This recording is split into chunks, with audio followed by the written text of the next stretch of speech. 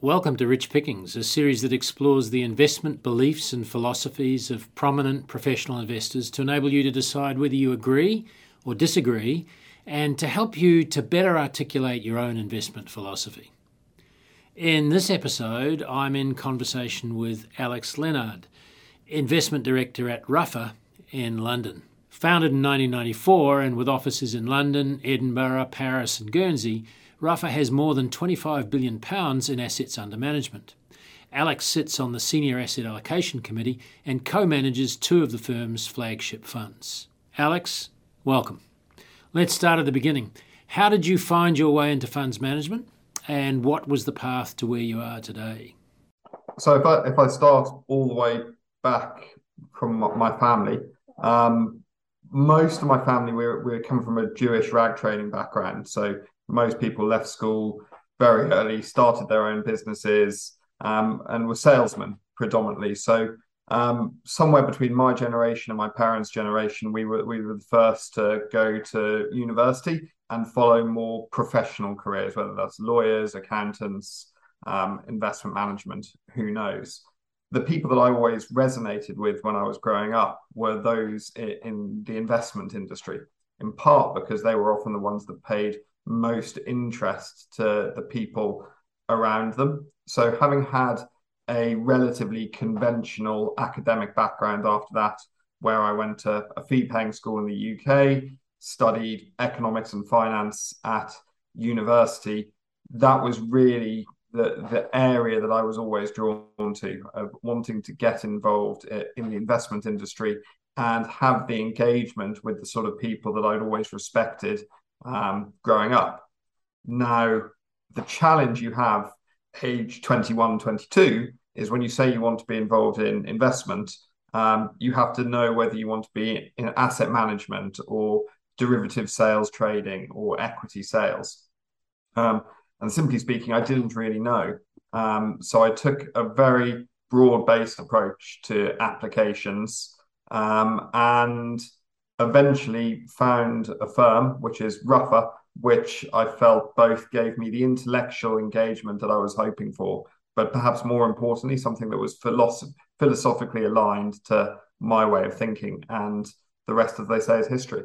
So are you saying that you've been with Ruffer throughout the whole of your investment career? Yeah, so I joined straight out of university, initially actually in the operations team, purely doing the nuts and bolts of the industry. Then I moved over to work with Jonathan Ruffer, who is our founder, looking after the private wealth clients that he represented. Over time, Jonathan wanted to get me running money. And one of the things that he observed pretty clearly was, Alex, you look pretty young. And dealing with private individuals, they're going to be more interested in the color of the hair on your head versus what you're actually saying. So I really want you to focus on running institutional money, where people will be more interested in what you're saying and what you're doing rather than how long you've been doing it for. So that was really in probably 2008 that I transitioned over to being more an institutional asset manager at Ruffer. Since then, I've been managing one of our flagship products since 2011, which now is Ruffer's largest fund. And importantly, it's all aligned to what we do across the entire business, which is that philosophical underpinning that aligns to how I believe assets should be managed. How influential was the founder, Jonathan Ruffer, in shaping your philosophy then, Alex, in that formative stage of your career? So very quickly on the philosophical standpoint, one thing that I should have said is that in my family history, there's essentially a long history of doing very, very well and then doing very, very badly. So multiple generations of my family have made fortunes and then lost them subsequently. So the idea of capital preservation and not losing has always been something that's resonated very deeply with me. And that's something that Jonathan Ruffer has really built the Ruffer business around, where he thinks as much as clients like making money, they hate losing it more. So that's the alignment of philosophies that I think has worked so well for me over the last 2 decades. Working with Jonathan, clearly he's a very busy man, so he relies on people that he can trust and who are willing to be brave, and actually be willing to challenge him to a certain degree. So actually working alongside him, he would throw things at you and you sort of just had to catch them. And sometimes it was a case of throwing them straight back to him as quickly as possible. But you had to learn pretty quickly. When it comes to investing, what's a core principle that has underpinned what you believe now and how you go about investing? So I think of it almost like you've got almost two warring factions that operate inside you. Now, my family history and my philosophy has made me very acutely aware of losses. Now, in isolation, that would make you risk averse. Now, being risk averse as an investor is not a compliment. The reality is people are giving us their money, whether that's institutions or individuals, they're giving us their money to take risk with it and to try and help it grow. So combining that loss awareness and the ability to construct a portfolio that focuses first and foremost on the downside, but importantly is fully invested and engaging in risk, I think is fundamentally important to how I think about the world and how we think about the world at Ruffer, in that you can't be risk averse, because ultimately that means hiding underneath a bushel. You have to be willing to take risk on, but doing it in a way that you're always aware of where the potential setbacks and where the losses could come from. So it's almost having those two warring factions at play within a portfolio at all times that I think is really important to how I believe portfolios need to be constructed. So, which has played the bigger role in shaping your investment philosophy? Your experience or your family history? Can you distinguish between the two, or have they kind of merged into one? I genuinely believe they've molded into one. I think how it's evolved over time is, I think that you, as an investor, you need to be brave. You need to be able to take decisions. But importantly, you need to give yourself the platform to be brave with. So brave rather than foolhardy. Now, I think that plays out in two ways. Foolhardy, to my mind, is pointing all of your guns in one direction and assuming you're going to be right. And if you're wrong, you end up losing everything. So that's what not to do. The other ability, I think, having the ability to be brave is important. So constructing a portfolio that always enables you to be on the front foot if there are more challenging markets at play. So you don't really want to be in the position where you're either having to fight really hard to come back from a stinging loss, or indeed being so removed from the market that you're unable to take risk anymore. So it's that sort of risk consciousness with the need to be brave, I think, is important. How would you describe how you align your personal philosophy with those of your colleagues? And how difficult is it to find alignment? So I think importantly, you have to have the organizational structure around you. Now, one of the things about Ruffer is we are a single philosophy firm. So you sort of have to sign up to that philosophy to be a fund manager at Ruffer. And that's a philosophy that's based first and foremost around capital preservation, or simply speaking, winning by not losing. So having that singular philosophy that the firm is based around is really important. Now, where I think it does different, you don't want people to only operate in that way. You need to create an environment where there is healthy disagreement, and people who are on the different spectrums of willingness to take on risk, but always having the acknowledgement of what you're trying to deliver, which is this portfolio that focuses first and foremost on capital preservation. So you create an environment where there are lots and lots of heretics in a room willing to debate, willing to challenge, essentially willing to ask each other, what if you're wrong? But doing it in such a way that you're not competing for product airtime, in essence. So the singular structure and the singular philosophy that runs all the way through Ruffer, I think, is important, because you can disagree with it, but ultimately you need to know what the outcome is you're trying to deliver on. The winning by not losing philosophy sounds simple, Alex, but how easy is it to implement that in practice? So I think you're exactly right, Graham. It is simple in concept, in that what we're trying to do is put together portfolios that take on risk but focus on the downside first and foremost. Where it's challenging is it often requires you to step away from the herd. The analogy I sometimes use is, think of what we're trying to deliver as being a bit like on a good night out. You want to be there early in the evening and have a few beers and enjoying yourselves. But when the music gets very loud and the vodka shots start coming out, you have to be willing to go home. Now, that can mean that people will call you boring. They may want to stay at the party a bit longer, which requires you to have real authority and belief, and willing to question your own self as to, actually, is the party going to continue a lot longer than you previously thought?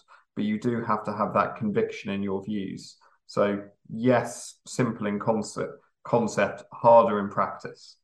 How do you ensure you're focused on implementing your philosophy, but at the same time remaining open to contestable ideas?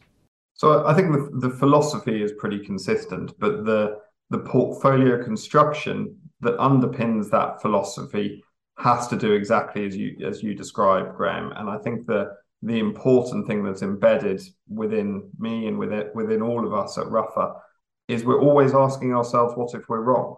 So the way that we construct portfolios is always, first and foremost, think about the risks. Think about how likely it is they're going to come to pass. Think how impactful it is that they're going to be. And if the answer to either of those questions is somewhat, you position to protect against those risks. But then you spend the rest of your energies asking yourself, what if you're wrong? And if you are wrong, do you have something else in the portfolio that is potentially going to make money in the interim? So there will always be something within our portfolios that will both be contrarian to our core positioning, but also potentially contrarian to some of the other things that we fundamentally believe in. But that willingness to always ask ourselves, what if we're wrong, is quite important. So most of the investment industry is focused on making good decisions and maximizing their returns from those good decisions. The way that I think about the world is, we first and foremost avoid making bad decisions. And if you do make a bad decision, at least minimize your losses, or have something else in the portfolio that's going to enable you to make headway, even if your core conviction isn't coming to pass. Because the main thing about investment is trying to make time your friend. And that's all about asking yourself, what if you're wrong? So then what would you say is the most prominent challenge to your thinking at the moment? I suppose we're coming out of a period which has probably been in existence for about 40 years now, where sort of buying the dip or holding your nose at the bottom of the cycle has meant that people haven't had to worry about losses. Because they've always been short term, and they've been backstopped by central bankers around the world. So having an investment philosophy that sort of takes the tortoise approach rather than the hare approach can sometimes seem boring, but never damaging. And I think that's really important. Now, coming back to that sort of 40-year trend, ultimately, I'm of the view that we're coming to an end of a pretty unusual cycle, one that has been solely beneficial to those who hold assets, where the idea of winning by not losing has kind of been an anathema to just buy and hold.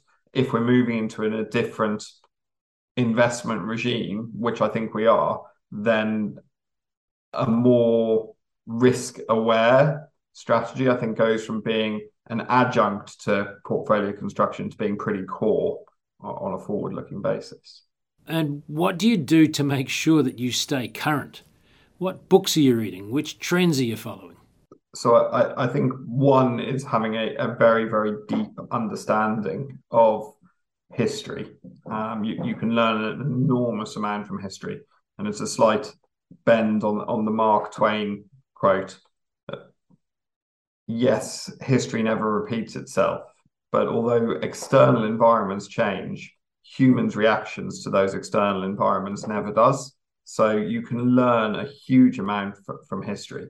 And I think importantly, when I talk about history, it's not just going back over the last 40 or 50 years. I think you have to go back over multiple centuries to understand different cycles, whether those are inflationary or deflationary, because humans' reactions to those cycles will always be the same. So that's sort of the more philosophical standpoint.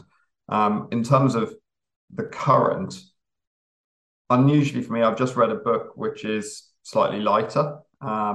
It's a book called Dead in the Water, which is a true story about essentially insurance fraud, about a large shipping container called the Brillante that was hijacked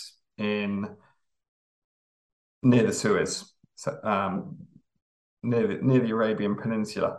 And I think that it's a fascinating story, but the thing that I'm taking away from it at the moment is the unwillingness of the institutions that supported the insurance industry to challenge the status quo. I think that sort of is something that's really interesting to take out of it. So it was very clear from early on that this was a huge insurance fraud, but the Lloyd's of London insurers were willing to pay out on it because they wanted an easy life. And whilst that's not a sort of deep investment book, nor an academic one, I think it tells you a great deal about people's mindsets. So to wrap up, when you come to the end of your professional career, Alex, and you reflect back, what do you want to be able to point to as a key change that you've helped make happen? So I've had a very privileged background, Graham. I went to a private school. I was university educated. So I've had a lot of opportunities. I'd love to be in an environment where, irrespective of someone's background, they got the same opportunities to challenge and debate as I have. And something that has further embedded that at Ruffer is, and it comes back to my time working with Jonathan, is he was, however old I was, he was always happy to engage and be challenged. So I think having an environment where anyone, irrespective of their background, can contribute and debate and essentially be curious, I think is something that's fundamental to this industry. And if that can help make genuine change, I think that's really important. Alex Leonard, Investment Director at Ruffer, thanks for sharing the beliefs that shape your investment philosophy.